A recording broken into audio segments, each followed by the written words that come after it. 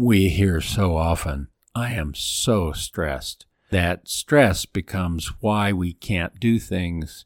Then that becomes the source of more stress because what we need to get done isn't getting done because we're stressed. And what is stress? What do we do about it? Stress, in the way that we're talking about it, at its core, is about the meaning that we give things. We see two different people have the same experience, and one of them is stressed and the other is not. The other might even be excited.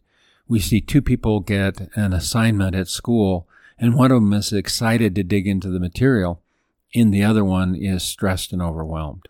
What do we do about that? What happens if we try on the viewpoint of the person that's excited? It might not be familiar to us at first. It may even seem to not make sense. How could you possibly view it that way? But knowing that somebody does, what if we try it on? What if we look through their eyes and see what that does to our experience and how that changes the stress that we're experiencing?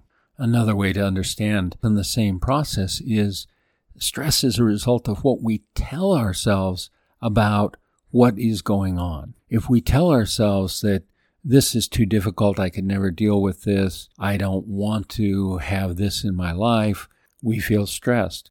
What if we turn on its head the very thing we're telling ourselves? What if we just arbitrarily tell ourselves, maybe I can deal with it. Maybe I can learn to handle this. Maybe this can work for me. Maybe there's a silver lining somehow. This can work for you. Practice it and see what happens.